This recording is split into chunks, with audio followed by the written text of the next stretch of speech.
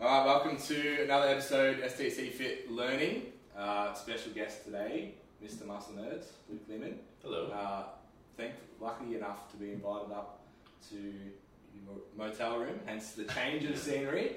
We don't have big Ragnar in the background, and Luke's gone and done his hair and looks pretty, and we're all sorted.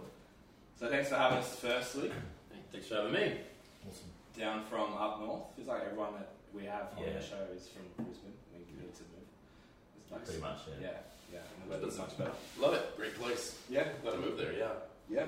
I couldn't live in Melbourne. I get fat. The food here's too good. It's a constant shit. It's a constant struggle. Just in the depths of winter when it's like... You don't need to go outside, so you can just get fat and put a jacket on. You got to get warm. Those burgers and shit. Yeah, pretty much. And the 10,000 steps seem a lot harder to get in winter as well. Yeah, especially consuming 15,000 calories. Yes. Also not helpful. So I guess, start at the beginning, maybe we should tell people who don't know who you are, maybe like briefly how you got into the industry, where you started, who Muscle Nerds are, what they do. Okay. All right. So I started in the industry, I guess. We go way back. I was about 8 years old. So I was 8 years old. I was in Texas. You know, it's normal for us to start training for high school football at a young age. And really what got me into it is seeing Arnold Schwarzenegger on Conan the Barbarian. I think it was Conan the Destroyer at the time. It was, early 80s. Yeah. So I saw that, and probably a movie my parents should not have let me watch at that age. But they did. I'm happy. And look how it turned out. It was a great look how it turned out. Good job, Mum and Dad. Yeah. So, you know what? You see, as a young kid, you see Arnold, you say, man, that's what a man should look like. Yeah. Right? Which is shit for me, because my father was, 5'6" and a fucking 65 kilos soaking wet. So, story of my life. Yeah. Fortunately, my mom is really tall, and her side of the family is all Austrian, so they're all big. So my mom's even smaller. Yeah. Jesus.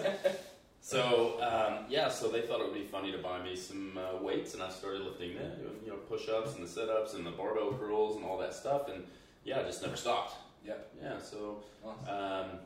Started studying Charles Poliquin and Paul Chek and Charles Stanley and all these guys in the 90s, and just kept going on, and then ended up in the kind of Poliquin empire as a student, and then later as an instructor. Nice. And then left them and started Muscle Nerds. Yeah, awesome. Cool.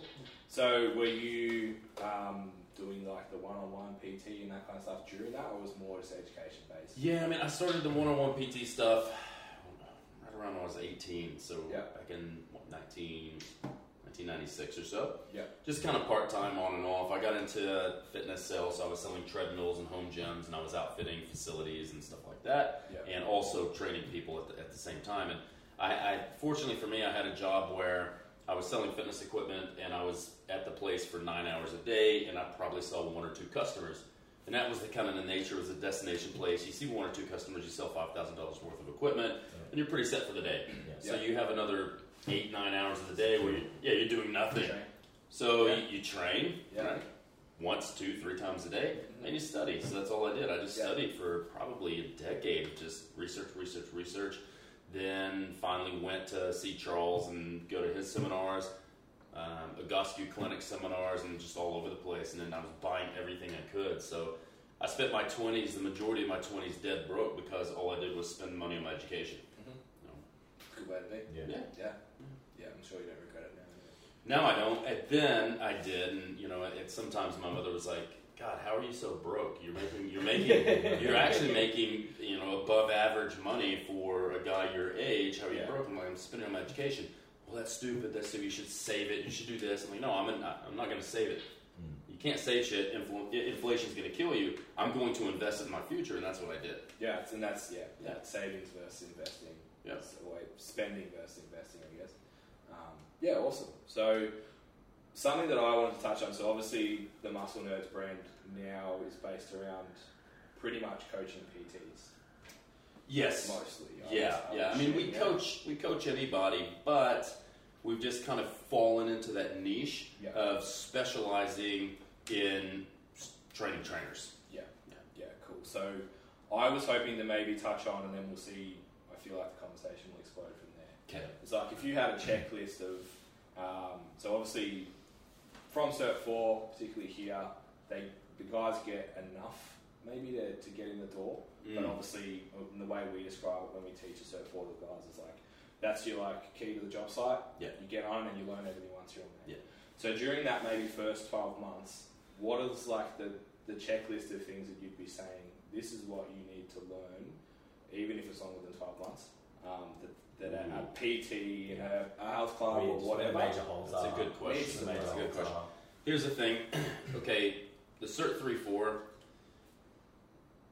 it's hard for me to say this without being like, here's the thing. Yeah. Like good on Australia because you have to actually take a pretty comprehensive course. Yep. Right? In America, you can do a week-long course or a weekend seminar and be training people. Like, easy. It's so easy. That's the thing with our industry. It's low barrier to entry. Yeah. Pretty much anybody can do it. Like, my mom could probably within a week become a personal trainer. She's never trained in her life. Yeah. Right? And that's a big problem. So, you look at the Cert 3-4 because we thought about teaching that too, but in order to teach the stuff we want to teach through them, the insurance is so ridiculously ungodly expensive. Yeah. Because to get the right insurance to be able to carry the 3-4, you have to teach the most basic shit ever. Yeah. Which is fine because basics rule. We teach a lot of basics, but the problem is they don't teach enough of the physiology and the why things are the way they are. Yeah. And every place is a little bit different. Yeah. So from my perspective, you get your Cert 3-4, it gives you the key to the door, but it really gives you the key to like really start fucking people up because you have no fucking idea what you're doing. Yeah. I can cuss on this, right? Yeah. So, I mean, it's basically giving you a license to just go, I'm going to fuck all these people up, trying to get them to their goals, right? And you think about this, like, who are the people that are getting this? They come out of high school, maybe college isn't their thing, so they're not going to go get an exercise phys degree or anything like that. I'll just become a trainer and I'll make all this money, and they don't realize how much work it is to become a really good trainer. You're still trying to build a business. And they just go out and they follow people randomly. They don't question anyone. They just take things at value. Now that you have social media, it's like, wow, that looks cool. That's a really cool fucking exercise. Yeah, let's load up a Jefferson curl with a lot of weight and do it for a 3-rep max. Yeah. They don't know any different, right? So they're very naive and it's easy to influence them. The first thing is question everything. Yeah. Don't take anything for granted. Number 2, learn to read research. And if you can't read research or you don't like to, then start reading research reviews and get yourself a fucking mentor that knows the science. Yeah. Because you need 2 things. And I actually posted this on Instagram today. You need 3 things to be really successful and get really elite. A, you need to know research. Okay? You need to be able to read the research, and if you don't know or can't, find someone who does and have them mentor you. Number 2, you need time under the bar. Yeah. You need a lot of time, a lot of reps with yourself, and also watching other clients. Yeah. Number 3, you need a fucking brain. And you need to be able to think critically about those 2 things. So you need peer-reviewed research and you need empirical observation. And then you have to meld them together, and you have to say, okay, my opinion is this, but I looked in the research, and the research says I'm full of shit. Yeah. Okay, well then, I'm wrong. Yeah, be willing to be wrong all the time. New hypothesis. Yeah. And that's the thing.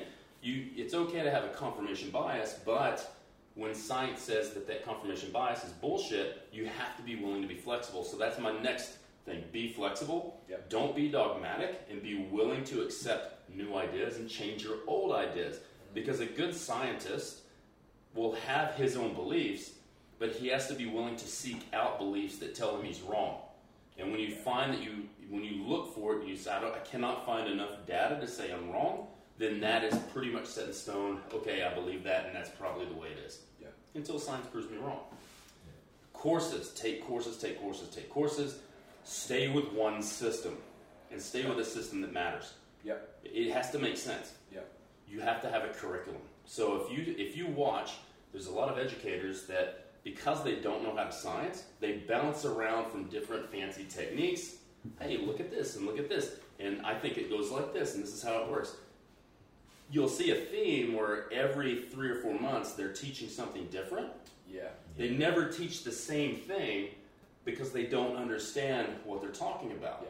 And when you don't know how to science, you need new gimmicky things to put on Instagram to make people come learn from you. Yeah. You know, it's actually something that we have on the podcast. It's like we have these people come in, and it's like, cool. So we just gotta have that energy balance chat again, and like volume chat again. It's like, well, that's the foundations. That's the main shit, and so we do need to talk about that more often. Well, cool. I'll tell you what. If you guys have talked about calories in, calories out. At the end of the day, that's the whammy. It is what it is. Yeah. But there are mitigating factors that go into calories in and also calories out. Yeah. So it's not as simple as A minus B equals C. Yeah. Right? So we can talk about that to give you guys something new. Yeah. For that, for sure. Go for it. Yeah. But you need to be able to, your platform has to stay with the basic foundational stuff that you always talk about. Yeah. Calories in versus calories out. Volume, intensity. It needs to be, the same story, but then adding layers on top of it. Yeah, so I think the saying is like calories in, calories out is simple, but managing calories in and calories out is complicated. Yeah. Just like there's levels and levels and levels of that, like you said, a system that you kind of follow, but then you need to find the nuances.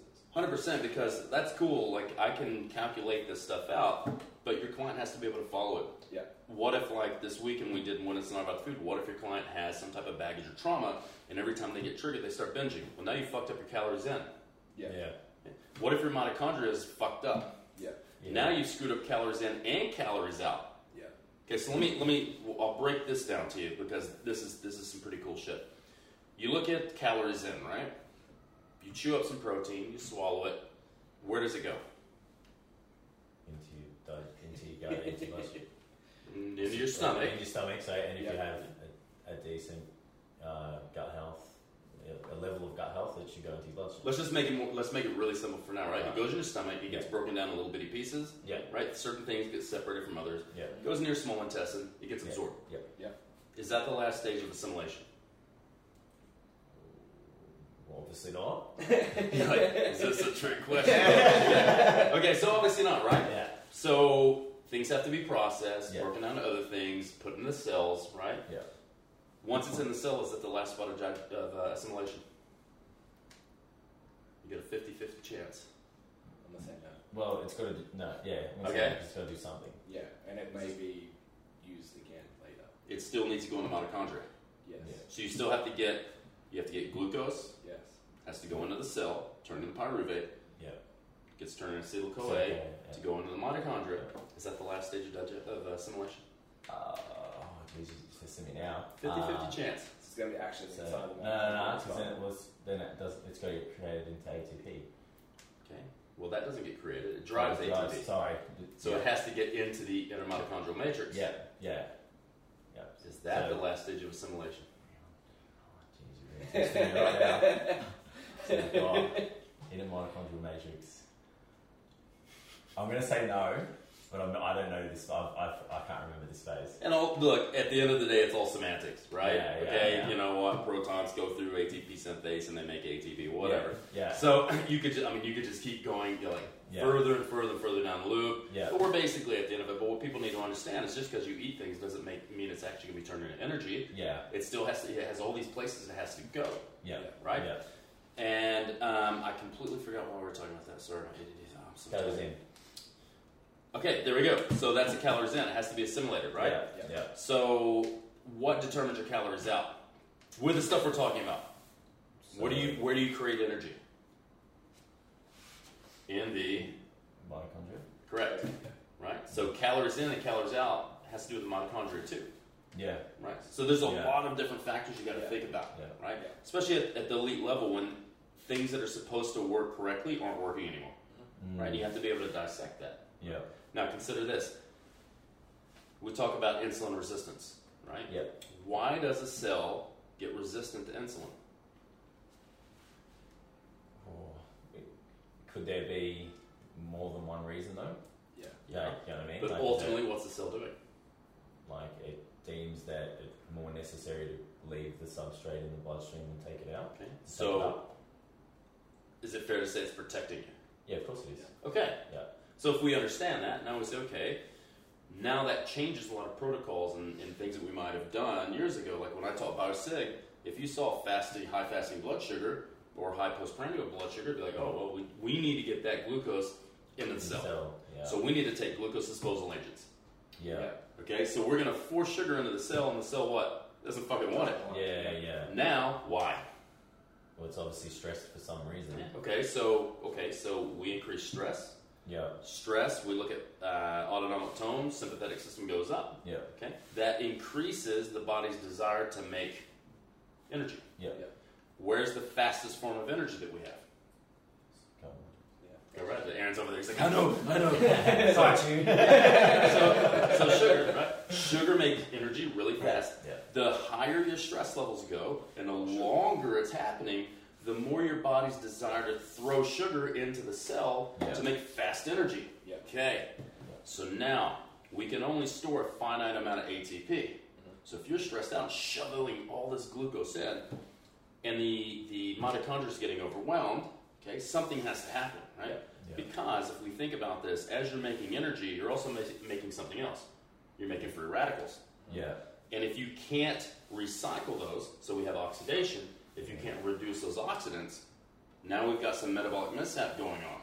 So what's the easiest way for your body to stop that? Store body fat? Nope.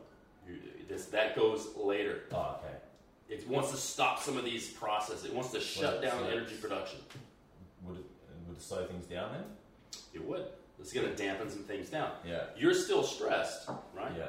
And survival is the ultimate thing you need. Yeah. So you still need energy. So these processes are still going on.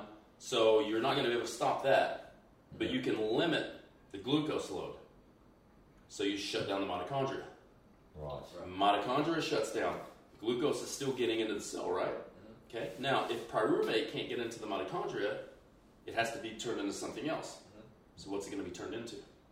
Body You're almost there. fat. It gets kicked out as lactate. Lactate, and then that's recycled back into glucose. Okay. Which we can measure this with if you have a lactate scalp, which I have one. Yeah. You can measure fasting lactate, and if it's really high, then you know that their biochemistry is fucked up. They've lost metabolic flexibility. That's getting kicked back out. Yeah. So I was going to ask the question of if you have the sense that maybe you've got someone who's got poor metabolic or mitochondrial health, is that lactate test something that gives you a little hint about that? Or? Absolutely, because you're watching where's this stuff going. Now you can run things. We have things called organic acids testing. We can look at things like that. It's a urinary test. You can look at things like it's basically measuring the metabolites of your metabolism. Yeah. Right. So what are you peeing out? Yeah. So you'll see things. It's very often I see things where their pyruvate's very low. Yep. And their lactate is really high. Okay. And when that ratio is off, that means that pyruvate's not entering, and they're having to process a lot of lactate. Yeah. So they're highly anaerobic, and they have really poor aerobic fitness. Yeah. So that changes exercise prescription.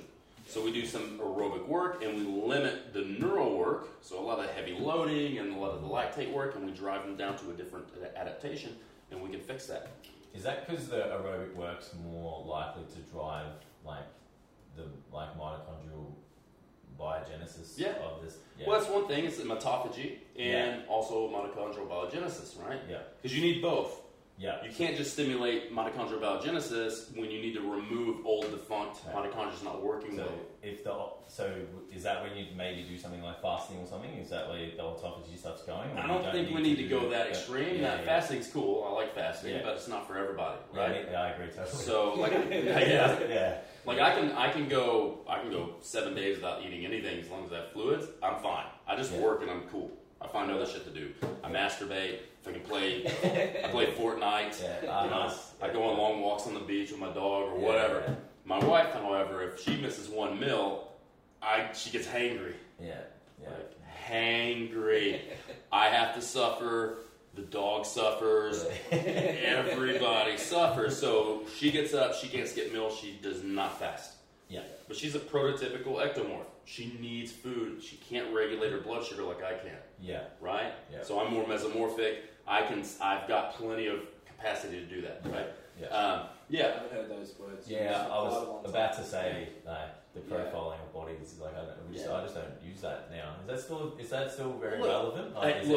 Where there's smoke, there's fire. Yeah. You look at it, there's, you read the all the studies and the research on it. Okay, so it's not been proven, it's not been disproven. But how many skinny motherfuckers do you know that if they miss a meal, they pass the fuck out, or they get really irritated? It's that whole success leaves clues kind of thing, doesn't it? Always then you give them, you measure their blood glucose, and they're fucking low as shit. Yeah. Okay. All right. So is there hard science? No. But what did I say earlier? You need research-based stuff, but you also need evidence-based stuff. Yeah. Right. If you don't feed an ectomorph a lot of carbs during the day, what happens? They lose other muscle mass. They get hypoglycemic. Yeah. They don't train well. Yeah. Okay. Interesting. So you got to think about things like that, right? And you can say that, and some people might go, "Oh, that's stupid." Blah blah blah. It's not in the research. I don't give a shit. Like, I've got a fucking brain, and I can figure this out. Because I have to that critical thinking that you mentioned. It's like, cool. So this may be a clue. Apply it. If it doesn't work, get rid of it. Yeah. But if it does work, awesome. Yeah. Try it. Yeah. If it doesn't work, cool. Yeah. If it works, cool. Yeah. But at least you thought about it. You had constructive thinking, critical thinking, and you're like, all right, cool. Let's try it. If it doesn't work, fuck it. Yeah. No big deal. Yeah. But you find out a lot, and that's what 30 years of experience in the industry will do for you. You've seen it, done it all. You've got, hundreds of thousands of reps of squats and bench press and deadlift and overhead press. Fuck, I've seen and done it all. I can tell you that. So you can think about things like that and then try things. Say what was the outcome? Yeah. All right. So dialing it back to the mitochondrial health again, and we're talking about like using the aerobic capacity increase mitochondrial biogenesis and then the autophagy. So what are the things that you could think about implementing then instead of fasting and you've got the cardio, reducing the stress of training, less neural work? Mm-hmm. Are there any other interventions that would be your go-tos? Yeah, absolutely. And you're going to drive the body in one direction or the other depending on what you give it. And you think about it as driving a bus. If I want to turn right, I have to tell them, hey, tap on the shoulder, I need you to turn right. If I want to go left, tap on the shoulder, go left. Yeah. So everything you do to the body is information. And it's telling the body, I want you to do one specific thing. And if you give too much information or the wrong information, then your body does the wrong thing, overtraining, overexercising, undereating, that type of thing. So aerobic training, that's the thing where in the 70s and the 80s, aerobics were the thing. It was the shit. But it wasn't weight training. Because that was taboo, especially for women, because it makes you bulky. Right? Only men weight train. Yeah. So when we get into the 90s and the 2000s, and we make this, our industry likes to swing to extremes. Yeah. So it's like, okay, so you have strength coaches that go, you can't do aerobics, because look at aerobic people who run marathons. They're all fat and weak. Okay, if you look at like people who run the marathon competitively, they're fucking shredded. Yeah. They're dick skin lean. Yeah. They're fucking skinny. Yeah. They don't have a lot of muscle mass, but they're shredded. Yeah. Okay, now if you look at somebody who only lifts heavy weights, like in high level powerlifting, a lot of the guys are really fucking fat. Yeah, can't walk up a flight of stairs. What's that? They can't walk up they can't walk up a flight of stairs without a post workout shape. Okay, there's three sides to every story. Yeah. There's my side, your side, and somewhere in the middle lies the truth. Yeah. Okay? So when you actually look into the research, it's pretty clear. The best thing to manage your endocrinology and your blood sugar and all this is resistance training paired with aerobic activity, not HIIT training. Yeah. Not fucking same shit. HIIT training on the fucking Airdyne or the skier. It's resistance training and aerobics. Mm-hmm. And both of those have complementary but quite different adaptations. And if you know those adaptations, you can pair them together really nicely. Yeah. Trying to simplify aerobic prescription, is it as simple as working in heart rate ranges for people and then just giving them X amount of time, or are there specific? It can be. Yeah, it can be. So if you look at so again, if we look at strength qualities, right? So over here we have 1 rep max. Yeah. Over here we have sets of 20. Right. This is neural. This is metabolic, and then we have things in the middle. Maximal strength, functional hypertrophy, strength endurance, muscular endurance, and whatever. When you look at the conditioning spectrum, it's the same thing. So if I have alactic work, Aerobic work. Cool. That's very simplified continuum of energy systems. Okay. Volume and intensity have what type of relationship? Inverse. So when things get more intense, the volume has to go down, right? When it's not as intense, the volume has to go up to manage total load. Conditioning is the same thing. If I'm doing steady state aerobic conditioning, right, that's going to be under 70 VO2 max. I'm going to need a lot of it, right?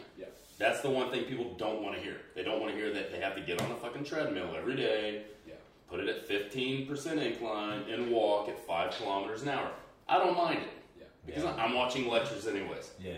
I'm watching lectures and I'm turning on like 2 or 3 times normal speed, and they're going, and they look really fucking frustrated, and they look all hectic, trying to teach like glycolysis and all this stuff, and it's just so fucking funny because I know all the guys that are on the videos, and it's just so funny watching them do that because when you hear them at normal speed, they're really fucking slow and drawn out. Everyone talks in slow motion. So all of my lectures, people have to put it on half speed, right? Because I talk so fast. But, that's the thing. You've got to do a lot of it because the intensity is so low. And you're looking for global conditioning, cardiovascular, respiratory conditioning.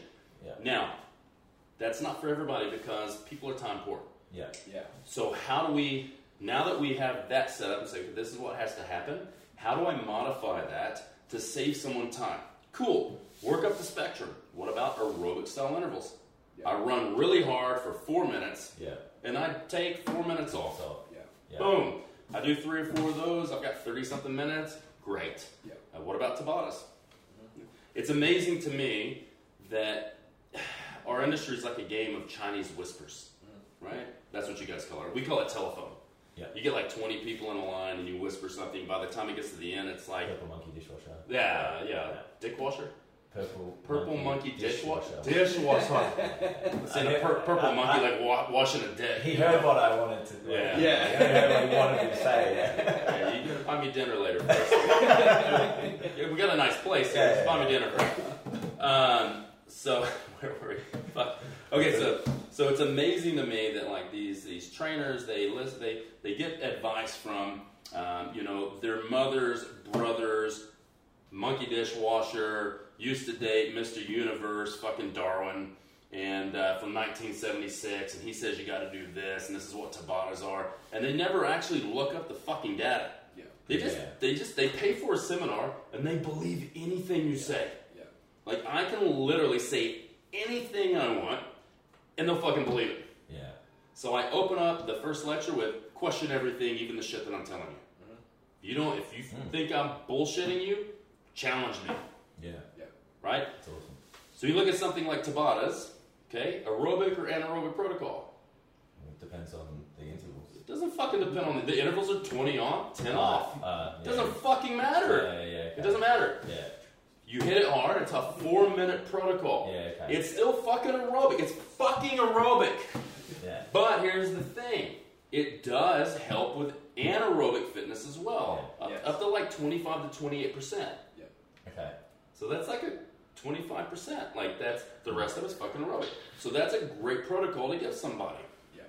So look, like somebody is time poor, but we need the aerobic work. Cool. Give them a Tabata. Give them 2 to 3 Tabatas and do that for the hour. Right? If they can't do the Tabata in research is hard. Like they're fucking balls out, right? Okay, cool. You don't have to do it as hard because if we're going to do a modified Tabata, you just do it as hard as you can. And it's still going to be aerobic because now you're doing it sub-maximal for the 4 minutes. Now it's less anaerobic and more aerobic, but as you get better... So you still wouldn't increase time if they lack... No, the protocol's a protocol. It's 4 minutes. 20 on, 10 off. 8 times, 4 minutes. The thing is, you can increase the intensity. So let's say almost anybody can push the prowler. Right? Okay, how do we increase intensity? Just add more weight or move a little faster. As they get better at it, and you're looking at like heart rate recovery. If you're wearing a heart rate strap, or you're just gauging RPE, right? They do it for 4 minutes, and they're fucking puking and dry heaving for 8. Cool. 3 weeks later, they're only doing it for 7 minutes. Is that progress? 7-minute heart rate recovery versus 8. Yeah, it's better. Of course, it's better. Yeah. You keep working them down. When they can do 4 minutes on, 4 minutes off, start loading weight. Yeah. And you can do this. You can wash, rinse, repeat this for a fucking year. Yeah. Till you got a guy who's like a fucking ready for the CrossFit Games and he used to be 200 kilos. Yeah. Right? But you're able to go harder. You don't need as much. Yeah. But you're getting the same adaptations. So if we go the other way, something that's really popular at the moment is just tracking steps. So we're going all the way the other way. He's out. He's done. Alright. He's done. Took us half an hour. Don't even get me started on this periodizing your fucking walking. Basic. Yeah. Christ almighty, give me a fucking break. Okay, my client's time poor. Go walk 25,000 steps a day, and meal prep, and train for an hour, and do your conditioning, and try to save like 5 minutes for your kids, and another 5 minutes for your husband. Yes. Give me a fucking break. You know? Yeah. You guys get me all fucking wrong. I'm gonna fucking turn this table over, right? Good effort. So that's it. Yeah, that's really good. Goodbye deposit. So next time we're doing this, your fucking house. So It'll just be like foam everywhere. Yeah. just go throw Luke's fucking, coming over. go throw Aaron through one of his windows. Yeah. He's so fucking strong he'll probably land in a squat, break the concrete, and just walk away. Zero landing. Yeah. So look, okay. So the neat argument. So so we're working on the other end of the spectrum now, just talking about like managing NEAT, which you're prescribing, which technically makes it not neat. But hold on, NEAT's very important. NEAT's important, but if we're prescribing steps, then it's not neat. It depends. Okay. It depends. Everything is it depends, right? It could not be neat. So let's think about this. You work downtown. The majority of people sit at a desk all fucking day. Yeah. Then they walk into your facility and they train, right? Yeah. Cool. I get that. They're not really getting a lot of any. They might get 2,500 steps a day. Yeah. The purpose of NEAT is to make sure it doesn't drop. Yeah. It's not to keep adding more fucking NEAT. If you've got time to add more NEAT, you've got time for another couple of sprints a day. Yeah. Or you've got time to journal for 10 minutes. Or you have time for some fucking sun salutation and do some yoga. You got time to do a lot of other shit than fucking walking for fucking 240 minutes a day trying to get your 24,000 steps. Yeah. Right? The research that we have right now, the largest research on NEAT says that the minimum effective dose is 7,116 steps. Mm-hmm. You round that up to 8. 8,000 times 7 is 56,000. I failed college algebra 3 times. I think that's right. I don't know. Yes. Is that right? You're the Asian engineer, don't you know that? This fucking cracker. So that's the thing, 56,000 steps a day. So if you look at, every 1,000 steps is about 10 minutes. Yeah. I got that from Dean McKillop. Thanks, Dean. That's a lot of time, right? Now, I'm going to tell somebody to double that. Okay? So you're going to tell somebody to walk 20,000 steps a day. It's 200 fucking minutes. Yeah. Get the fuck out of here, right? Nice. Because if you got that time to walk, you got that time to go take Brazilian Jiu-Jitsu, or you got time to go do some hobby shit, or run on a trail, something with a higher return on investment that makes you actually happy. Mm-hmm. Right? I can tell you right now, if you get somebody 8,000 steps, their issue isn't that they're not doing 12,000 more. Yeah. Right? So that's just a ridiculous. And then now you got motherfuckers talking about, let's periodize our fucking NEAT. You did 8,000 today. We're going to alternate periodization. So the next phase, I want you to do 35,000 steps. Then we'll bring it back down to 20. Fuck off. Wow. Sorry, I'm very passionate about this. I haven't heard of it. That's something that some other physique coaches here. I was talking to a chick the other day. She's walking in my lecture, and I go, "What the fuck are you doing? It's where you work. What the fuck are you doing?" She goes, "My coach said I has to have 20,000 steps a day. Why? So I can eat more." What? Okay, I'll tell you what. Why don't you just train at lunch and eat more and fuck the steps? And then I had to explain to them why. And she went, "Yeah, my protocol's really fucking stupid." I said, "Yeah, you should tell your coach to call me. Yeah, and let me tell him about this. You know, there's better shit for you to do." Right? Yeah. So in terms of what we talked about in mitochondrial health and that kind of stuff, if you've got someone who is limited for time, do you still see? So something I try and push is like minimum 10,000 steps thing for your office workers, that kind of stuff. So I'm 2,000 over. Did you say okay? Okay, that's good. There's bring that back. Yeah, that's fine. That's not. It's just 20 extra minutes. That's fine. But where did 10,000 steps come from? That's a good question. In the early 1960s, a Japanese guy made the pedometer, and to market it, they said, how do we sell these? 10,000 is good. Well, we need to tell people to walk. And he goes, how far? And he goes, well, 10,000 steps seems pretty good. That's your magic, right? So that's fine. You want to walk 10,000 steps, but does your client have time for it? Can they make time for it? It's hard for a lot of people to get 7,000 steps. Well, that's it. So even today, the client I was working with was like, sits at the desk all day. So the encouragement is, if you were just able to get up from your desk once an hour and go for a walk, and the way that we measure that is by your snazzy watch at the end of the day says you've done 10,000 steps. And the encouragement is along the lines of, when you get home, instead of sitting on the couch, go play with your kids, that'll tick up your steps, that kind of stuff.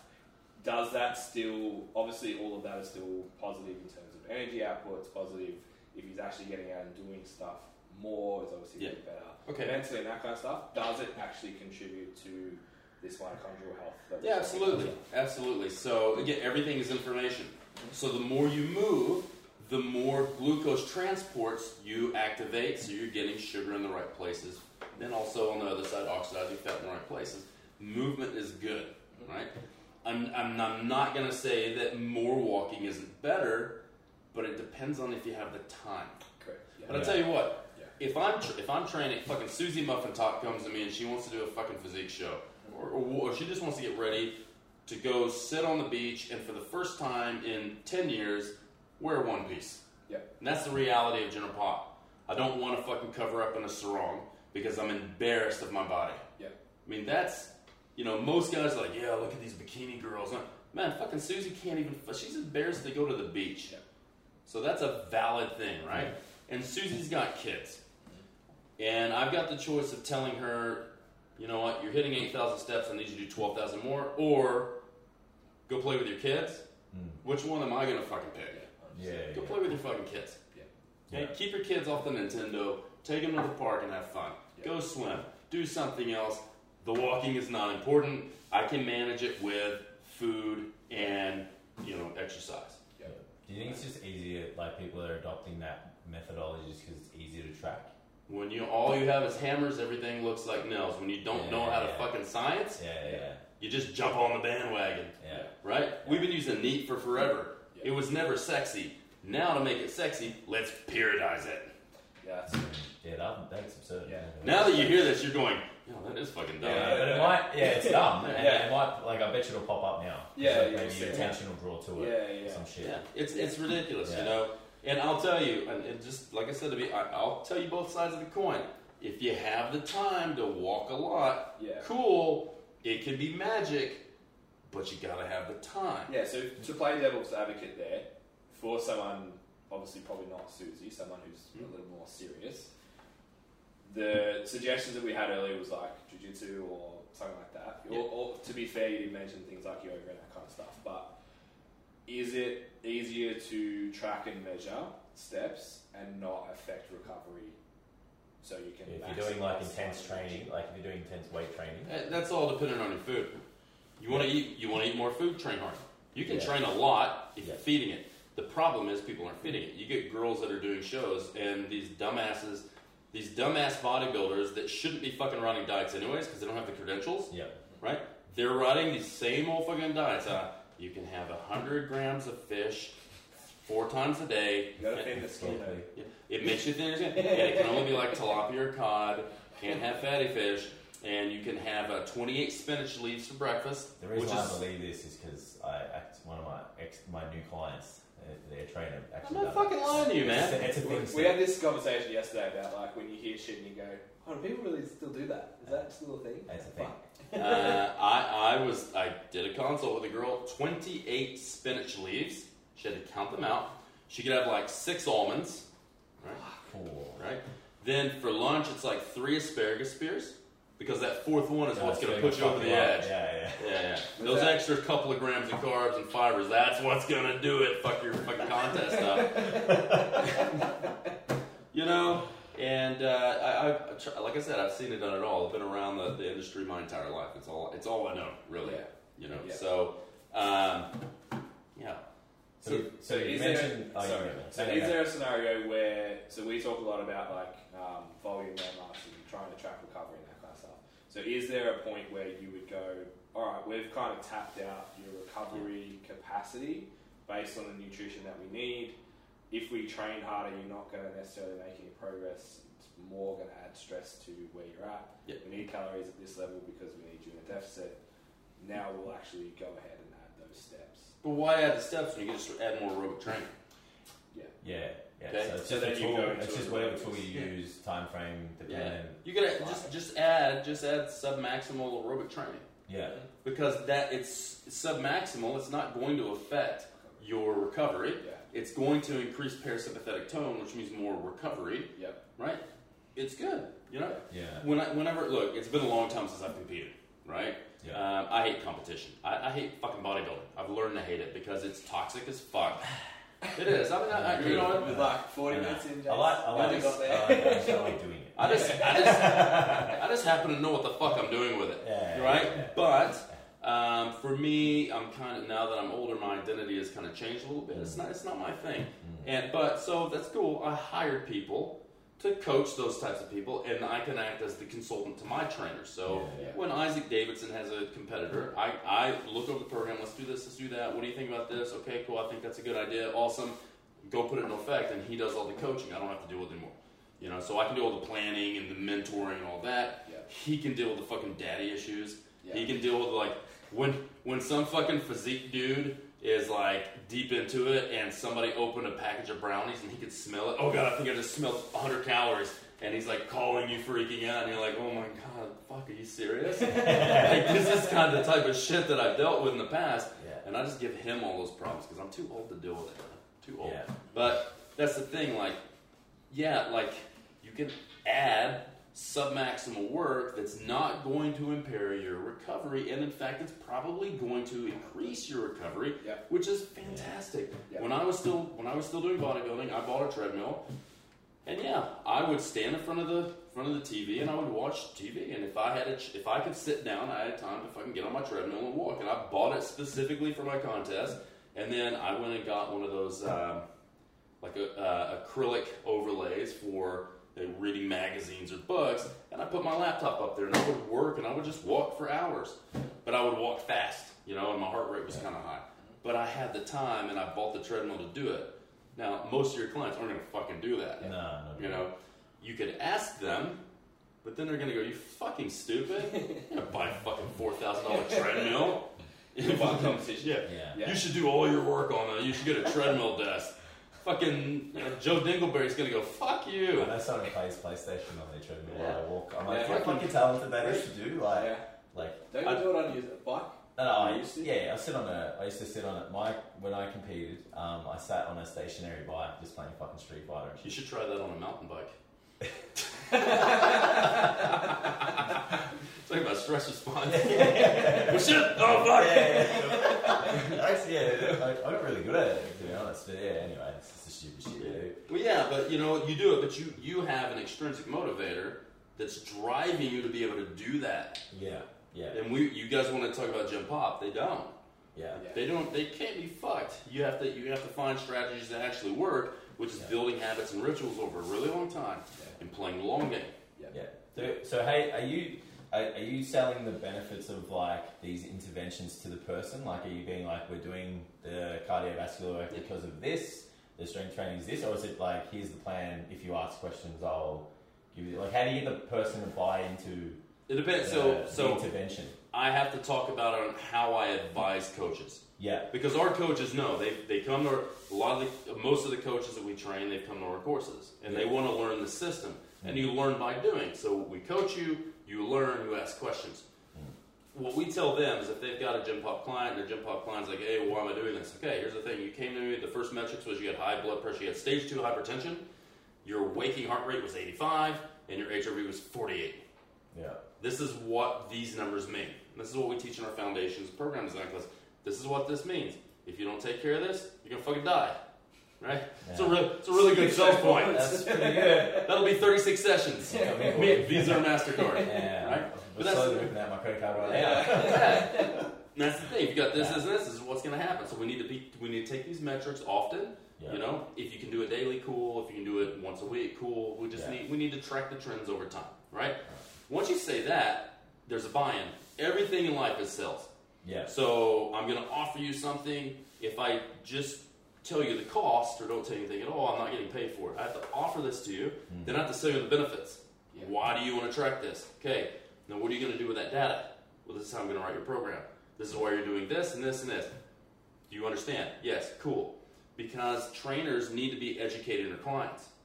The whole goal is to teach you how to fucking exercise, how to do your lifestyle, how to eat correctly, and to make you self-sufficient at some point so you can fuck off. Yeah, right? that just makes sense. When you're ready to take the training wheels off and go on your own and fly, baby, fly. Now, you got to have repeat business. Or fucking basically keep your client with you all the time. Right? Repeat business is the wrong thing. You want to have retention. Yeah. Right? Yeah. Which means that when you get someone to their goal, they need to already have a new goal they're fighting for. Yeah. So if you become that transformation specialist and somebody comes in and you go, I'm going to have you in the best shape of your life in fucking 12 weeks. And you put them in the best shape of their life in 12 weeks and they're really happy about this. Yeah. And then it's unsustainable. And they blow up in a year. Yeah. And now they come back to you and they're going to say, this time I'm really going to put you in the best shape of your life. Yeah, right? Yeah. But you still have no exit strategy. Yeah. How about this year, this year, not this 12 weeks, you're going to be in the best shape of your life. It's going to stick. You're going to be strong as fuck. You're going to fucking get all these women. You're going to get riches and have a Ferrari. Yeah, don't promise them all that stuff. I mean, you're going to have fucking, we'll give you Visa, MasterCard. Like, you're telling them to play the long game. Yeah. And that then you get a client that's with you for 5 or 6 years because you have their health and best interests at heart, and you're turning them into like a cyborg fucking Terminator badass, which takes a long time. So you work on strength goals and power goals and conditioning goals and, get fucking dick skin, lean goals and all that stuff, You got a lot of stuff to play with. Don't need to worry about just the transformation and making them look dick skin, lean. So the metrics that we're working with, are they, do they take those metrics themselves? Do you guys take them for them? Yep, good question. Yeah, that's straight away. It's like, how did you get? Because even in the Cert 3 and 4, it's like they go, you should have a blood pressure monitor, and you should do that with your clients. And I'm like, who owns a blood pressure monitor? No one puts their hand up but me. And I'm like, do anyone know how to use it? What does it mean? No one's got an idea. I did a seminar today at a very large class at a very large facility. How many of you guys take your client's blood pressure? 3 people out of like fucking 40. Yeah. Okay, let's talk about why that's bad, right? Yeah. The blood pressure cuff is easy to use, right? Yeah. We're no longer where you have to have a stethoscope and all that. You just put the fucking machine on, hit the button. If you can't fucking do that, you're too stupid to be training people anyways. Alright? So, if you come to my foundations course, I'm like, here's the blood pressure cuff, let me show you how to use it. And you're like, I'm going to be like, here's a refund and a manual to, McDonald's, go work at McDonald's. Right? Fucking hell. But, it depends. So, trainers should have a blood pressure cuff. Yeah. They should have it in their office. Client comes in, sits down for 7 or 8 minutes. You take the blood pressure. Okay, Karen, this is not good. This is what it means. I highly suggest you get your own. This is the one I use. It's $70 at the chemist. Yeah. Go get one. If you don't want to get one, you can use this, but optimal results, I'd probably get that. Now, your clients are spending a lot of money to train. They have a lot of disposable income. If they understand that this is their health, they're more apt to buy it. Yeah. Right? So, you've got that. That's the big thing because you can't take blood pressure through the phone. Yeah. Now, with a smartphone, all your clients are going to have a smartphone. Yeah. Right? You're not going to have a fucking client paying you $100 an hour rocking up with a flip-out Nokia. They're still like fucking 2G, and they're like, I can't get any fucking reception here, right? And so, that's not going to happen. Yeah. So, if they've got, Android, iPhone, whatever the fuck, they can get an app. There's always an app for that. Instant heart rate, Argus, ARGUS. You can do instant heart rate on that. and it goes through the camera. Yeah, don't they put their thumb on it? Yeah. Put your index finger. Put it on there. Within a couple of seconds, you have your heart rate. It's fairly accurate. It's accurate enough to trend data. And so that's something they can do at home, no problem. Okay. HRV, we like to use a heart rate strap that does heart rate and heart rate variability. The Polar H10, we like to use the Lead HRV. Everything that I've done at Muscle Nerds is standardized on that. Joel Jameson's work. See the 8weeksal.com, the Morpheus guy. I've got a Morpheus band. I've never used one. Yeah, the only thing that I'm a little on the fence about is that, like, how do you feel is a question that gives you. So part of the questions are, so it's like, how much sleep did you get? So you put it in, but then it says, like, how sore are you out of 1 to 5? And it's like, does 4 mean, like, I feel really, is there a little bit of soreness? Like, there's just a couple of subjective parameters. So I find it hard some days for me to answer. Yeah. So I'm like, well, how big of a role does it play? That's the problem with subjective things, especially when you have a 1 to 5. If it's 1 to 10, okay, now I can I'm kind of like a 6, 7. Yeah. But if you go 1 to 5, it's like, I'm kind of like a 4 or a 3. I can't, I'm kind of like a 3.5. And then you start getting anxious about it, right? So it gives you this score, and the score is dependent on the 5 answers, which is the sleep, your beats per minute over 2.5. So your BPM over 2.5, and then just like how sore are you, how do you feel, and then it gives you HRV, and a recovery score. You know, the thing is, I bought one of those with a pre-sale. Yeah, I got it. I didn't have time to figure out how to use it. Yeah, I never used the thing. So the training thing's not too bad. The HRV through the phone, I had an app for that for a while. I found that my low recovery score days, I was hitting PBs in the gym, so I just stopped using it. I was like, you have to know how to use it too. With Elite HRV, here's the thing: when people come to the courses, it doesn't matter how many times you tell them something, they're gonna fuck it up. Yeah. And like on Elite HRV, they have the little dial with like the parasympathetic, sympathetic, and then tell you shouldn't train to do your 2 parasympathetic. We don't use that, and they always come to me. Oh, I've got a 9. What does this mean? Motherfucker, I told you 10 fucking times we don't use that. Stop. It's the fucking 50 to 100. What do you not understand about this? Right? And they'll come to the thing 3 times. I'm like, okay, we need to get your parasympathetic system set before you come to class. Because you're not fucking remembering anything. Right? So... But you have to know what the numbers are. Do you use the strap though? Yep, I use a strap on. Do you? Yeah, you do. Do you find so you can do HRV through the camera as well? Yes, and the thing is, are they accurate? Are they? Yeah, they're fairly accurate within a couple of beats. I've never had a problem with them when I've measured, because I had a burner phone, not like I'm a drug dealer or anything. I had one that was an old iPhone and a new one.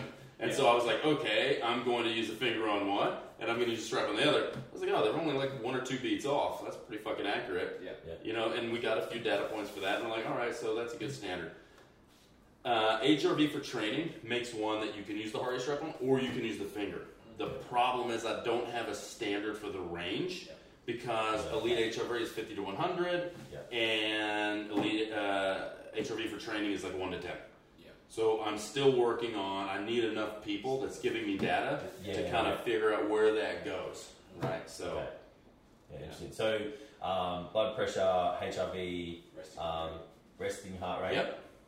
And we like waking. We like everything waking. Like the morning routine is you wake up, you have your equipment next to your bed, you put the heart rate cuff on. You put the strap on, you sit up in bed, hit the button, 3 minutes open reading on Elite HRV, and now within 3 minutes you have all 3 of those data points. Right? And boom, done. So is it upon waking the best time of the day to get the metrics on those? I like it because hopefully you haven't had anything that stressed you out unless you need an alarm clock to wake up, which gives me all the information I need to know. If you need an alarm clock to wake up, I don't need you to take these metrics. Does a poor, so this might be getting a bit too, out there, but does, a poor, sleep-wake cycle, circadian rhythm alter any of that? Like that cortisol awakening response and the elevated blood pressure and all that stuff that's supposed to happen? Is that got anything to do with anything? I'm just asking because I was curious. I just like that every statement you're doing this. Because it's like I have no fucking idea. Hopefully someone will tell me. Are you part Italian? Maltese. So yeah. Hey, forget about it. Hey, untouchables. Hey. Look. Okay. So you're thinking downstream effect. Yeah. I'm thinking upstream effect. Yeah. Everything trickles down. Work on things as high as you can get them, right? Yeah. So at the top of the pyramid, what do we have? The brain. Okay. Yeah. When people talk about, the majority of the industry talks about symptoms. Yeah. They're talking about effect. I'm talking cause. Sure. Right? So if you're not sleeping and you cannot control circadian rhythm, where does that start? Yeah. In your head. Yeah. I'm going to work on my circadian rhythm. Yeah, good fucking luck with that. Right? Why don't you work on what regulates your circadian rhythm? Yeah. Right? Like working on the brain and the eyes and things like that. Yeah. You know, making sure that the minute you wake up, try to get some sunlight in your eyes. Try to wake up at the same time every day. Have a really good morning routine and a really good bedtime routine. Okay? Get the fuck off your goddamn electronics at night. Like, people are like, oh, I'm going to wear fucking blue blocker glasses. And you're going to wear these goddamn orange goggles. Like, and you're sitting in your fucking living room. You know what's really bad? Wearing those so you can work until 2 a.m. on your fucking laptop. You know? How about you be paleo? Everybody wants to be paleo. Turn the fucking lights down, put some candles on, and throw the fucking glasses in the trash can. Expensive. And you know what? I'm gonna give you a little tip. Most of those glasses are probably made out of the same shit you could have bought at fucking Bunnings to fucking protect your eyes while you're drilling something. Yeah, they are very similar. Yeah, and you could have bought that for like $10. Yeah. I blame Bulletproof Coffee. Bought a lot of useless shit. But I mean, people, they focus on the dumbest shit instead of focusing on the big stuff that actually matters, right? You know, I'm gonna do this and that. You know, I tell you what, with the fucking like bedtime circadian rhythms, just get off your goddamn computer and spend time with your family. And how about you start reading a fucking book? Yeah. People don't read anymore. They don't read book like a real fucking book. You come in our house, we have books everywhere. We have a fucking library in our house, and there are books piled everywhere. The dog walks around with a stack of books on her back. Like, it's that fucking bad. And so, get a fucking book. Smell the pages. Have that satisfaction of turning a fucking page and hearing that, and read a fucking book. Turn the lights down. Dim them. Get off the fucking electronics. Have an electronic sunset. Right? Yeah. And that's the thing. And I'm the worst at it. I'm the biggest hypocrite. Most of my shit's on Kindle. Because I travel so much, I have to take my library with me. When I'm home, I try to use the books as much as I can. I don't even read anymore, it's all audio. Fuck, man, none of you kids read anymore. It's like, you're like, hey, I tell you what, that audio book you're listening to, here's the rule book, read it. You're like, dog.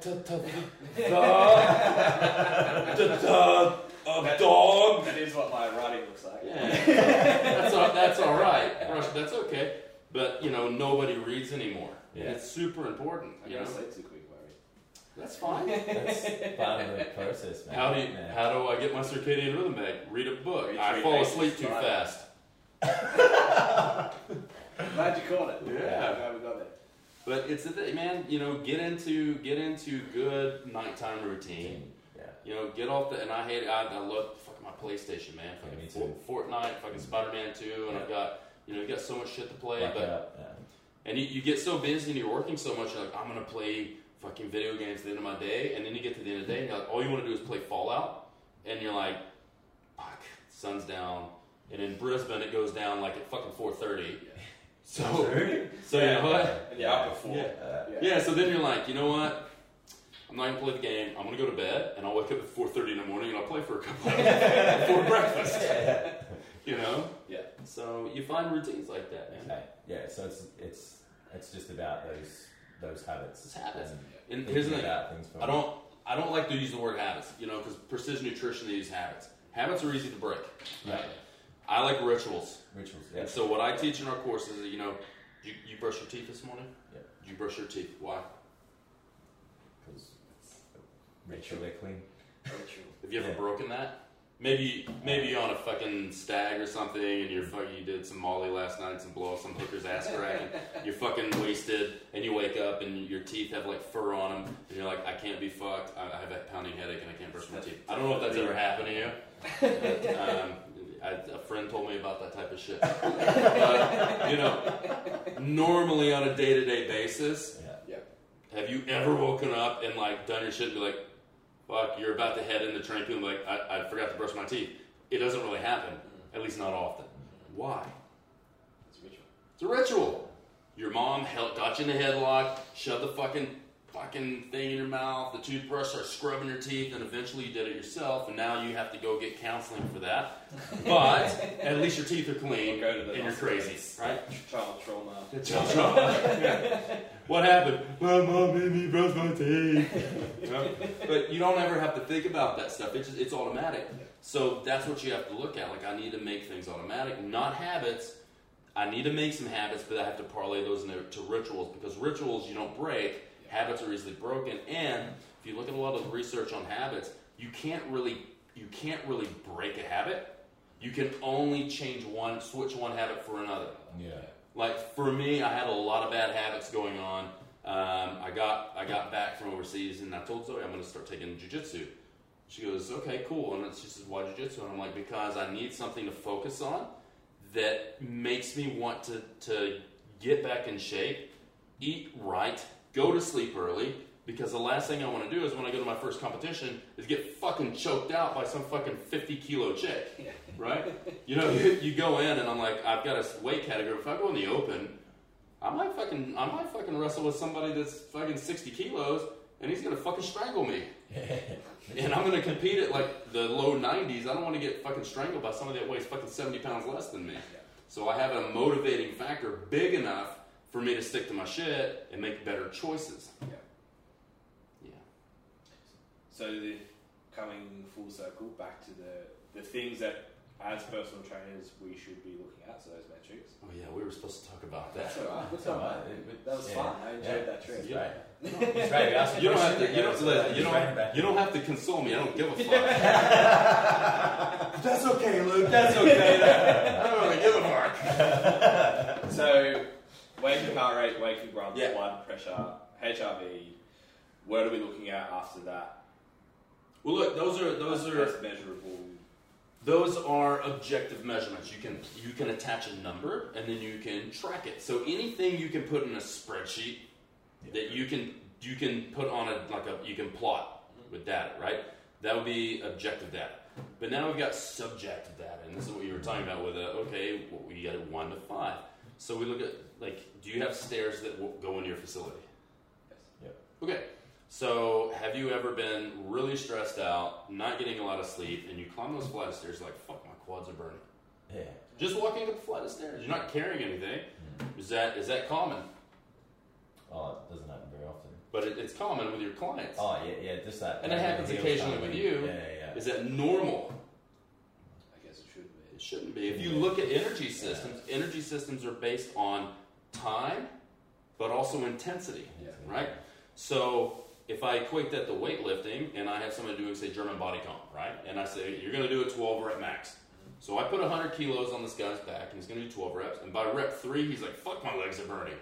That happens all the time. That's not normal. Yep. That should start burning at 8 or 9, 10 seconds. You should be able to get all 12.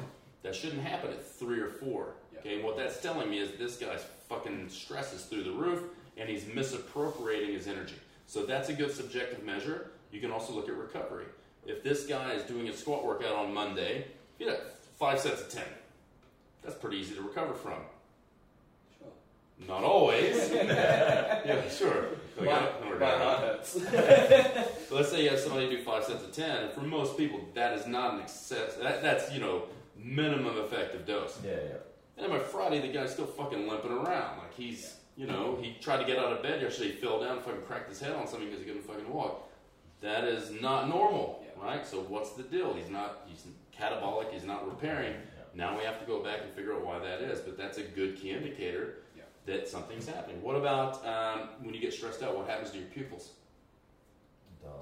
They dilate. Okay. You walk outside, fuck, you're like a vampire.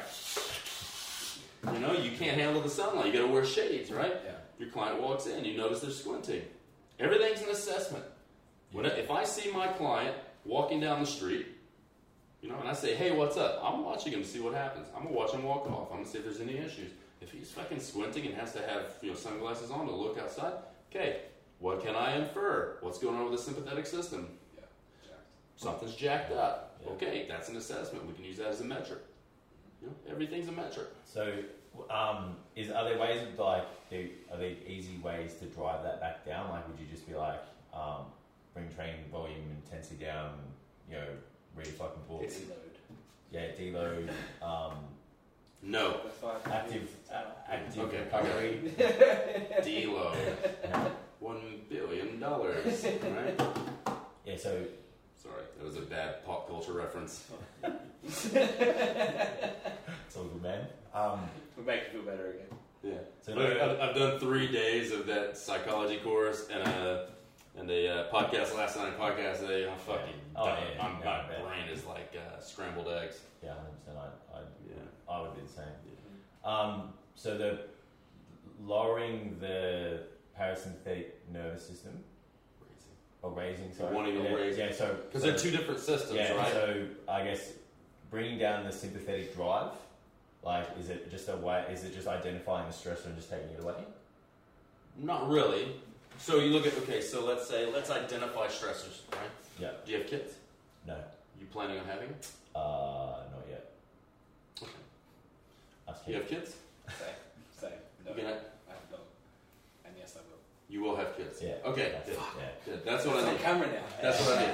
So you're going to have kids, right? So let's say you have kids, and little Timmy is 5 years old, and he's fucking getting on your last goddamn nerve. You're going to be stressed out. Of course. Okay. So you have 2 options. Can't kill a kid. No? No. Okay. I wasn't going to go that fucking hard. I had something else totally in mind, right? So I'm just trying to backpedal out of the fact that my girlfriend decided to commit to kids, and I'm like, how do I get out of this? Hope nothing ever happens to your kids. And then they're like, remember that podcast? About my kids? And Timmy's 5 years old. Name your kid Luke, not Timmy. All right. So you got a choice, right? Do I get rid of the stress, or do I figure out how to manage it and how to change my perception of how bad the stress is? 'Cause perception is everything. You look at little Timmy. I can either sell him to gypsies, or I can change my perception. I like that better than killing. Yeah, right? Yeah. So, you can't sell them to gypsies. You could if you went to Europe, but it's frowned upon. You can't put them in a fucking dog kennel, or CPS, Child Protective Service, will show up. So your only option in that case is to change your perception and your attitude towards that, and then try to breathe, box breathe, leave the situation, calm down, and carry forward. Yep. Now, if you have a piece of shit car that's constantly breaking down, could you get rid of that car? Yes. Okay, so that's the difference. One is manage stress management. One is getting rid of the stressor. Yeah. Right? So that's the kind of things you have to work through with your client. Yep. You have a client that hates their job. Okay, let me ask you something. Is it feasible? Do you have options available? Could you go to another job? Yeah. No. Okay, let's get you with a counselor or somebody who can work on this, because this is not in my wheelhouse. We'll get you with a counselor who can then talk to you about this, and maybe they'll change the way you feel about the job, and then calm your shit. Yeah. If not, tell them to get fucked and go get a new job. Yeah. And that's kind of your options. Yeah. It's interesting. The initial thought there is to manage the stress better. I think more commonly in the industry at the moment, it's like, let's build more coping mechanisms. Yeah. Or let's take more pills to cope with it. Well, Ashwagandha. yeah. Ashwagandha and rhodiola, let's give them fucking cordyceps, caterpillar butt fungus, or whatever. Yeah, let's take fucking 10 fucking Quarter-X before you go to bed. I love Quarter-X, but it's a Band-Aid over a bullet hole. You have to work with the lifestyle stuff, and you're right. That's like, let's give you better coping mechanisms. Yeah. Which is okay. Yeah. Yeah, so it's interesting. Yeah. Because I always look at things like grateful logs and to-do lists and that kind of stuff just to manage. Yeah. Like, let's go over here and build that side of it, but maybe actually dealing with the stressor itself and the mechanisms around that. I love the grateful log. If they'll do it. Yeah. Guided meditation. If they'll do it. Yeah. And here's the thing. When you come to a Muscle Notes course, we make you do writing prompts. Okay? And the reason we do it is because when you get a writing prompt, that says... Can you explain what it is? Yeah, so a writing prompt. I tell you, listen, motherfuckers, for the next 10 minutes, you're going to write about this topic. Okay. And I got this from Dr. Ben House at a retreat I went to with his in Costa Rica. We started every day with a writing prompt, and it really got you fucking thinking. Yep. And like one of the first writing prompt we give people is, what do you want to get out of this seminar? And what would you like to give out of yourself to the other attendees? Yep. And that's like, whoa, shit. Because most people are like, yeah, what do I want to get out? Yeah. No one ever goes, well, what do you want to give to everybody else? Stingy motherfucker. Right? So it gets you thinking differently. Yeah. And so we say, this is what I got from Ben House. Like, don't worry about what you're going to write. Just put the pen on the pad and start writing. Let the writing do the writing. Even if you're writing penis, vagina, I don't give a fuck. Eventually go penis, vagina, penis. Today I want to give my penis to someone's vagina. That's okay. Get that. Just don't do it in the class. You know? But you start writing it, and then all of a sudden you've written like 5 pages, and you're like, wow. Yeah. The next day, what is your purpose? Boom. That's what it's like last week. Yeah. Now you start writing daily, and you get your clients to it. Your client comes in, okay, we're going to train. You train, last 10 minutes. Okay, I bought you a journal because you're investing in your client. So you're going to buy him a nice little journal. You buy him a nice pen. So the week before you go, what's your favorite color? Orange? Yeah. Okay. What's your favorite color? You better say it. Oh, it's red. Red, okay. So I go buy you an orange pen. I go buy you a red pen. What's your favorite animal? Jace just got fired. A wolf. So I go buy you one of those stupid fucking gay wolf things at fucking Big W, right? And then it's a little notebook with a wolf howling on the front of fucking full moon. That's cool. Here you go. What about yours? One dog. A dog. So I go get you a pit bull one, because pit bulls are awesome, and I give it that one. Another forum where you're getting roasted, mate. So, and I get that for you, and I give it to you. Now I've increased my level of service. I've increased my value add. Your client's like, holy shit, it's fucking $3 you just spent on your $80 an hour, $100 an hour client, but it blows your client's mind because they're like, oh my god, he gave me a gift. And you say, okay, I want you to write in this every day. We're going to practice after every time you train with me, and you're going to get in the habit. The first one, what do you want to get out of training? And what do you want to give to other people that you've learned from me? Yeah. Then the next time they train, okay, what's your purpose? What the fuck did you do? He was like this to me. He was like, my job. I need a mic. So, I had no idea what you're doing. I'm telling you, I turned and I see this and I'm like, you want to go fucking go on the floor right now? He's going to flip this table. What's happening? Yeah. But it's like, that you can see that there's a lot of shit going on. You're building trust and rapport. You're building service, value add. You're getting them to buy in on what you need them to do. Now you're going to make them do it in the workout. Not during the workout while they're fucking squatting. Safety bar squatting or riding. You don't do it. They do their work, and then you sit down and you do some box breathing with them. Maybe some guided meditation. If you don't know how to do that, you put the headphones on and put some Spotify alpha waves. You put on Headspace, fucking guided meditation. You get them to fucking calm down. Now, I want you to do this writing. I'm going to give you 6 minutes. You don't have to share this with me if you don't want to. This is for you, but I just want you to write. And you get them practicing that. They get used to it. You think about doing that 24 sessions with you. What do you think they're apt to do at home? Yeah. So you just write out like 300 there's websites for it, and then you just give them a new one. And you make it the standard protocol for every single one of your clients. It's fucking good, huh? Yeah. Awesome. I actually just thought of that right now. I just pulled that one right out of my ass. That's actually really good. Yeah, I was like, that's definitely just a segment. I'm going to write down that. I'm going to do this with my clients. Yeah. It's awesome when it happens when you just like nail something. Yeah. You just said it. You're like, but that's experience. It's experience in dealing with people. One of the things I used to do when I was a one-on-one coach is I would make people read books. And I would make them write me a report, or they didn't have to write it. They had to give me an oral report. So I say, okay, I need you to pick a book. It has to be something that teaches you a lesson. Yep. It can be self-help, or it can be fiction that has a theme. It can do all this, but then I want you to, how long does it take you to read this? Okay, 4 weeks. In 4 weeks, during a session, I want you to give me an oral book report on what you learned.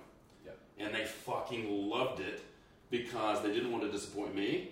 And even though they didn't really read a lot, they became avid readers after that, and they carried it on forever. And then they did that with their kids and their partner, and it was like, it's like the butterfly effect. It's fucking fantastic. That's amazing. Yeah. You're amazing. That beard's fucking amazing. Thank you. That's Oh, amazing. my We're not getting What's going on here? What's There's happening? nothing going on here at all. Oh, my That's fucking okay. hates it, so You got nice hair. Thank you. You've got shit hair. I'm an equal I'll take one opportunity couple. asshole. I'll take one couple of the other. Yeah, so I get it. I've got thinning hair, so we're all fucked. Yeah. Did you have more sciencey stuff?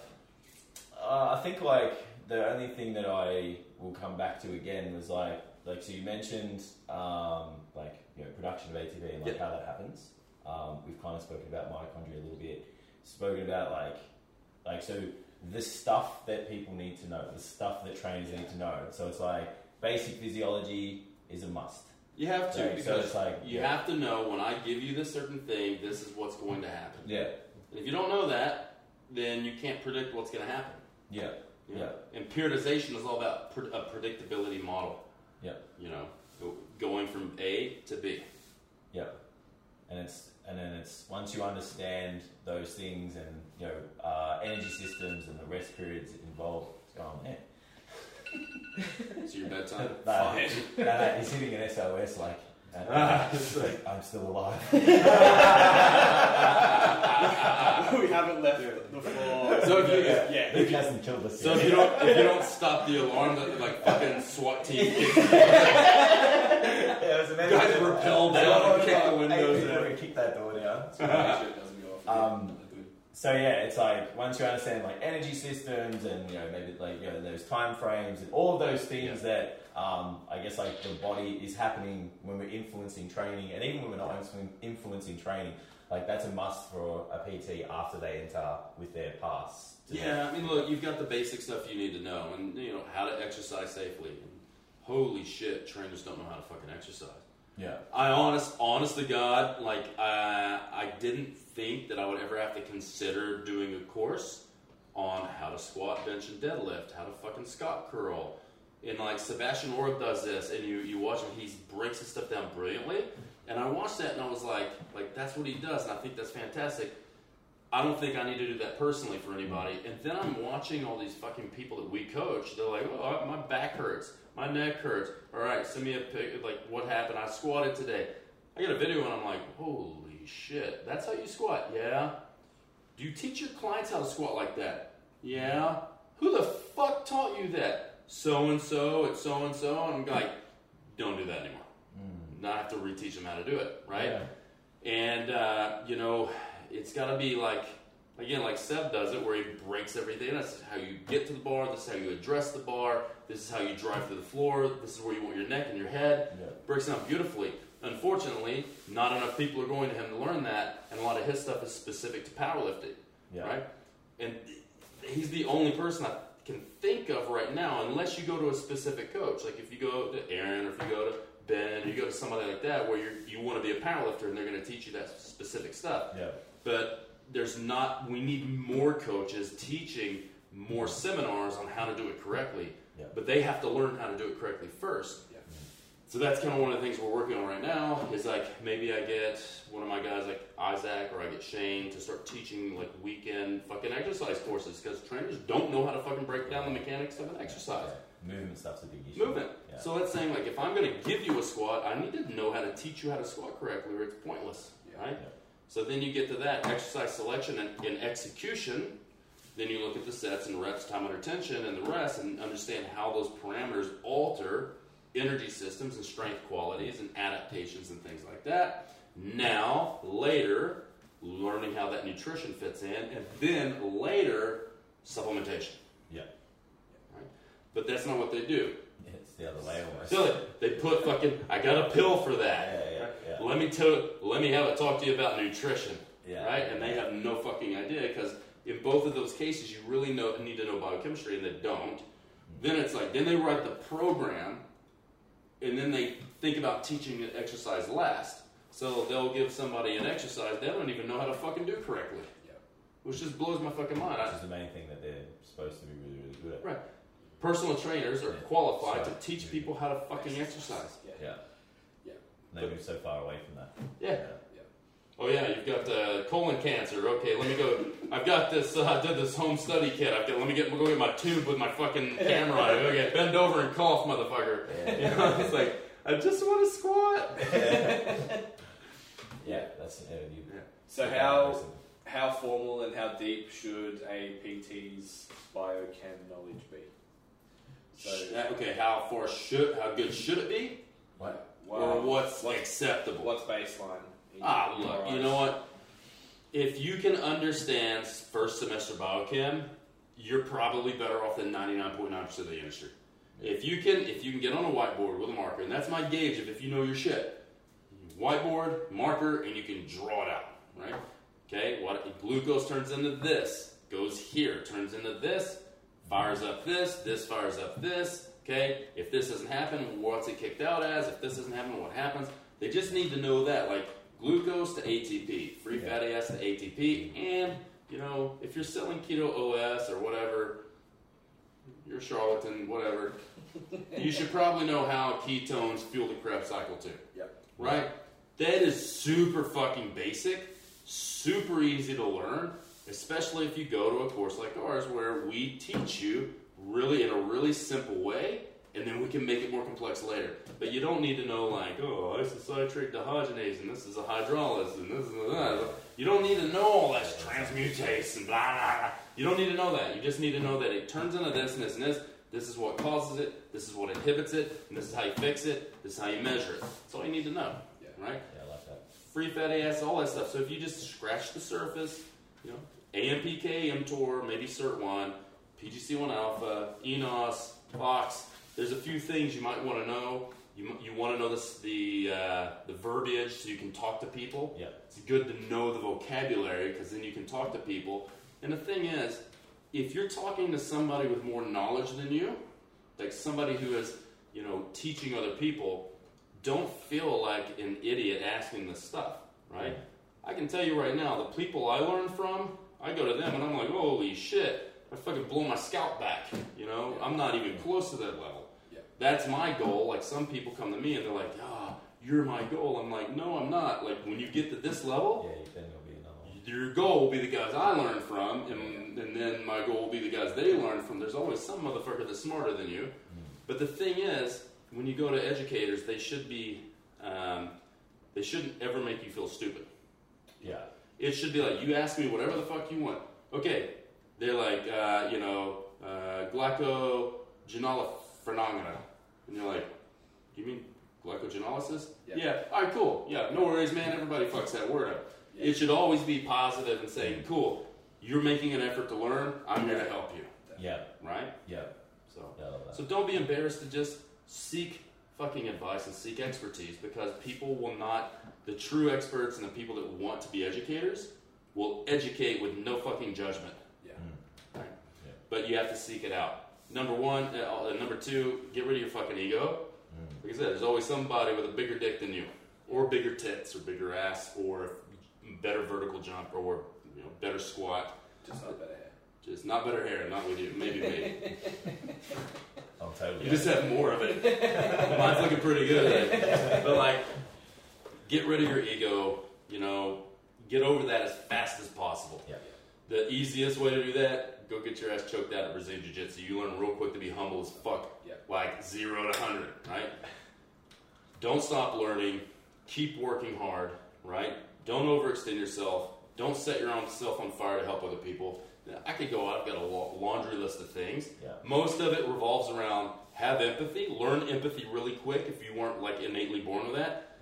Help as many people. If you help enough people get what you want out of life, you'll eventually get what you want.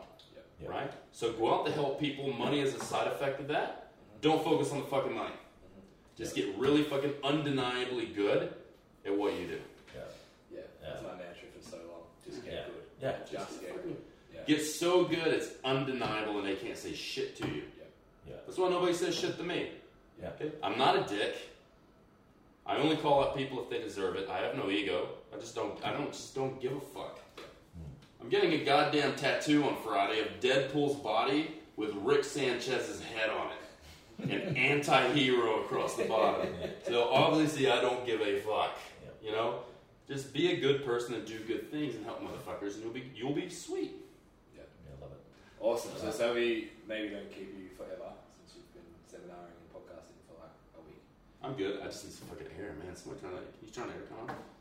You know how to use the electronics on this camera and shit. It's an Asian thing, I'm telling you. Yeah. See? Look, I told you, man. It's Asian shit. How to push on. It's funny because like in my seminars, I've always got a couple like Asian bros sitting here, and I've got some slides. I've got that meme, the "damn son" meme, where it's like this kid's school picture. And it says "damn son," and then I've used it so much, it's getting old. So I found one that said "da fuck," and it was a Vietnamese guy. And I pulled it up in front of the head guy of fucking Virgin Active, and he was like, "Oh shit!" Everybody started laughing, and I was like, "Yeah, totally racist. Get away with it because it's funny." Catch your racism. Yeah. Yes, sweet. So, muscle nerds specifically. So what? So I didn't even know about the mindset stuff that you were doing over the weekend. Yeah. The trauma and stuff. So what, how many courses do you have? What are they? What are you offering? Are we rolling? Yeah. Fuck, all that shit I just said, sorry. We'll cut that out. We'll cut that out. You don't have to, it's funny. Do an outtake, I don't give a shit. We're not cutting it out. I was just going to say that to you. The first thing... You'll never listen anyway. Aaron will tell you, the first thing I say when I step out to start lecturing, if you're fucking politically correct or easily offended, you're in the wrong fucking room. I'm going to say misogynistic shit, racist shit, and you know why? Because the more we say it and make fun of it, the less power it has over people. Yeah, I agree with that. Right? Yeah. It's just like this, man. In America, my black friends, they've taken the N-word and they've taken it for something like a horrendous meaning, and they take fucking ownership of it, and they're like, I'm going to take ownership of this word so you can't use it against me anymore. Yeah. Right? And that's what we got to do. Like, if you just keep pressing on like that, then you completely disarm it. Yeah, and that's what we have to do. So that's a really good thing. Yeah. It's fine. I actually screenshot the messages that you sent to me on the way to the boys. Oh, fuck. Because we were kind of like, oh, I've never gone on site for a podcast. How's this going? Aaron's organised it. I've never even met or spoken to this dude. We're just going to rock up at his place. And then I screenshot that, and Jason's like, I feel a bit better now. You're going to walk in, I have no fucking pants on. What's up, boys? I was just like, yeah, man, it's just it's only good fun. Like, we stop being so fucking offended about shit, everybody will be all right. Have a bit more fun. Yeah, right. If you stop being offended and people try to offend you, you're like, okay, and then they're like, oh shit, well fuck, yeah, I got nothing else, you know. But look, the things that we do, we've got the foundations course, which is like a lot of nutritional biochemistry, and it's basically like, okay, I got a plate of food, I eat the food, what happens to it? Yeah. Okay. Yep. How does it get, in the portal circulation? How does it get into the cell? How does it get into the mitochondria? How does that get fucked up? What's the repercussions? It's a lot of biochemistry, but in a very easy to understand format. A lot of digestion assimilation, so we do a whole gut module, and then we tie that into stress and the downstream things, and we also tie it into metabolic syndrome. It's a perfect general population course if you want to know how their body's working while they're fucked up, from a digestion assimilation and metabolic inflexibility issue, and how stress drives all that. Then we've got the program design class, which is our big one. You go through it a few times. It's a lot of the foundation is online, and then you get the course. But with the program design, it's the same thing, but you come through that one multiple times. Yep. So you do a 3-day practical, another 3-day practical, and then a 2-day if you want to do it more advanced stuff, and then you can come through it again. Yep. And we want to make sure you actually understand why you're writing protocols the way you're doing it. Yeah. And we don't even talk about sets, reps, time under tension, or rest until you've gone through it at least twice. Yeah, right. Like we talk, it's all exercise metabolism. Yep. It's all like ATP, CP, ATP, CP. What's the, who can tell me what the energy system is between creatine, phosphate, and once you go into the lactic glycolytic channel? We teach that. Myokinase. Yeah. You got a lot of circulating ADP, and you can't recycle things. You can turn that into AMP and an ATP. That has consequences, right? Especially on your ability to make more energy. So you have to know that. No one talks about it. It's not taught, right? We teach it. Super important. So there's a lot of little detail things in the energy systems that no one ever talks about because they talk about it in 3 big classifications. They break that down into power and capacity. And that's good, but then you have to realize there's a lot of shit going on in between those things. Right? So we have that, and then we have a group call every week where we go over everything. It's 10 weeks long.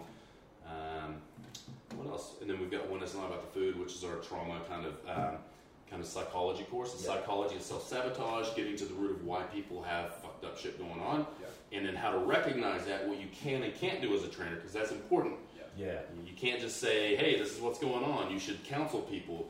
It's all about building a referral network and learning how to get them the help they need, and also to be hearing like trigger things and seeing red flags, what you can and can't say to people. And then I talk about what happens with psychology and how that drives stress and inflammation and screws up your cells, just through things like not having a good social network, being socially isolated, addiction, lack of community. There's a lot of things that can, positivity versus negativity, and we show peer-reviewed research on how that drives your epigenetics and how that drives inflammation via the immune system and also chronic stress. Right? And we're going to start doing some. We do a lot of mentorships where people will come and they'll spend the night with me and Zoe, and we cook, we drink wine to get crunk, sit by the pool, we learn, we go train, and we do a lot of crazy shit. Yeah, it's awesome. So a lot of shit going on, and we do online training. So that 10-week course is the program design one. Hourly hours per week commitment sort of thing that you would be it's pretty, going into something like that? It's pretty cruisy. Because what we do is it started as 8, and we were like, we've got some more shit we want to teach. Now it's 10. Soon it'll be 12, and then we'll probably cap it off at 12 and then create other things from that. But, it's really cruisy. I would say you probably want a couple hours a week plus the phone call. Now, you don't have to be on the phone call. I highly recommend it. There's a lot of fucking penis jokes and vulgarity and, butthole jokes and stuff like that. And then some hashtag science, right? But everything is recorded. It's time stamped, and then we've got probably 50 hours worth of calls over the last year and a half. So if there's something you want to learn, you look at it and you go, oh, they were talking about penises and buttholes. I don't really care about that. Oh, they're talking about metabolic flexibility here. I can go over to 15 minutes in, and I can start listening there. So there's legit 50 hours worth of shit. Plus the videos and the in-person time. And all that, so that meets the whole to something, and for mine in terms of going on and getting further, more education and stuff. It's like your business to run, you've got clients to take care of, you've got online clients. For us, we've got trainers that we're mentoring and all that kind of stuff. It's like, okay, how many hours can I put aside a week? What's the commitment? And then the biggest one I think is how much of this junk that I've got to throw away. So seeing stuff that's specifically designed for personal trainers, because like you said, no one's talking about biochemistry and that kind of stuff to that level within the fitness industry enough. So then if you want to go find that shit, it's I've got to go do tertiary units or whatever, and then there's all this shit in there that I'm never going to be able to use. Well, the thing too is it's weird. It's weird. What I look for in the industry is where the weird gaps I can fill, right? So you either have people that they're trying to talk chemistry and they have no idea what they're fucking talking about, or you have people like Ben Camp that says fuck, fucking to the moon and back, right? And I would take his course. Now that he's done, I'm halfway through it. I will probably take his course. I take everybody's course, and I think the guy's brilliant. But it is over the top, right? So what I do is I look at that kind of stuff and I say, okay, cool. Let's get in between these guys who are too simple because they don't really know it, and these guys who are fucking brilliant like Ben. I'm going to slide right here in the middle. That way they can do our stuff, and then when they look at Ben's stuff, it's going to now make fucking sense. They get this broad concept, and they go, okay, cool, now I'm ready for Ben's methylation, look at the methionine homocysteine cycle. I don't teach any of that stuff yet because I don't have people that are at a high enough level for me to warrant saying, okay, you're ready. Right? I don't want to create that and then guys take it and go, I have no fucking clue what's going on, because they already do that with our foundation stuff. When they're really good at the basic, I'll write something like that. But in the meantime, when they're ready for it, they can go take Ben's stuff. So there are guys that like, we're doing it. Yeah. You just got to know how to pair certain people's stuff together. Yeah. So the foundation stuff you can walk out of Cert 4 into that course? You can get Cert 4, come right into the foundations. We'll teach you what you need to know.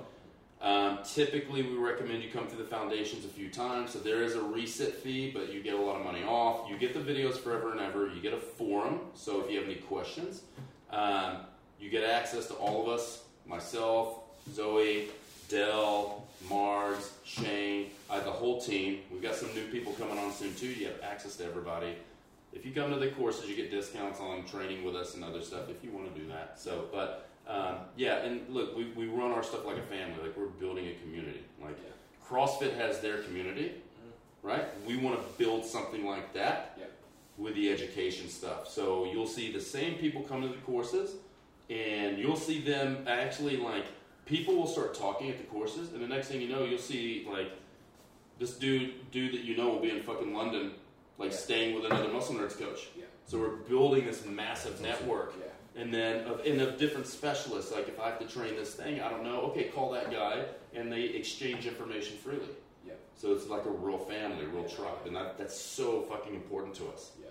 So how did you, if you had to, I guess, kind of summarize, from a point where you left the previous gig and went, all right, time to start Muscle Nerds. Yeah.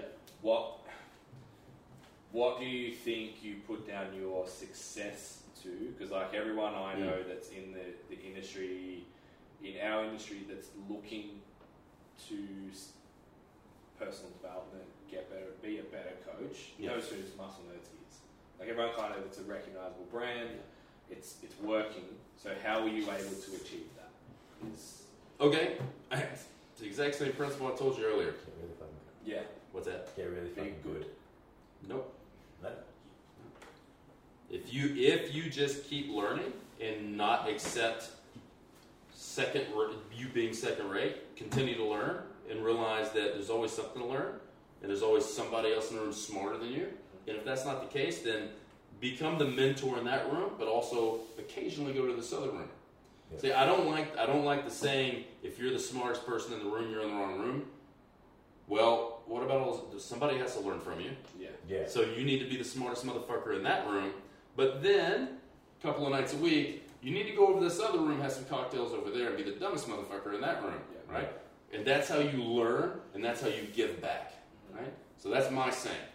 Now, the thing is, if you want to be good long term, like what I said earlier, help enough people get what they want out of life, and eventually you get what you want. Yeah. It's no mistake why I get all these opportunities, because I network like a motherfucker, and I treat the right people, I treat nice people really well. Yeah. If you're a turd, sure, I'm going to call you out. If you say junk science online, I'm going to fucking call you out. It's nothing personal. Stop saying dumb shit. Yeah. You know, if you're nice and you're doing the right thing, Luke Tulloch, very good friend of mine. I got all the time in the world for that motherfucker, right? So, like, we're going to do stuff together eventually. We're talking about it. I would wake up in the middle of the night and I would drive 13 hours down to Sydney to pick that motherfucker up if I had to. You know, it's treating people like that and actually giving a shit. The reason we started when it's not about the food, we care about people. We know people have problems and they need help, so we want to do that. Keep helping people and don't worry about getting anything out of it. You will eventually get everything you want if you just focus on helping everyone you can, but don't let people take advantage of you either. Because that's prone to happen. Yeah. Right? And then on the side, keep studying. Yeah. Find out what your passion is and study it until you fucking hate it. Yeah. Study it till you hate it. Back off. Find something else to obsess about for a while. And when you feel like going back to that stuff you hate, go back to it and you do it again. Yeah. Right? And that's how you get undeniably good. And focus on one thing. Don't focus on being the CrossFit of fucking education and CrossFit of fucking training, where you're kind of okay at a lot of shit, but you're not really good at any one thing. Yeah. Right? I like it. Awesome. This is good a place as any to wrap it up. Yeah. So how do we find Muscle Nerds, yourself, all the Instagram handles, Facebooks? You can find Muscle Nerds at Facebook at Muscle Nerds. On Instagram, it's Muscle Nerds _health. If you go to the other one, we locked ourselves out of it a while ago, so we won't answer you. I'm curious to see how many messages we get. Hey, I heard you on a podcast, and this motherfucker won't write me back. I'm like, I'm sorry, I can't put the account. Right? You can get me at Luke Leaman on, it's just Luke Leaman, Leaman, on Instagram, also on Facebook.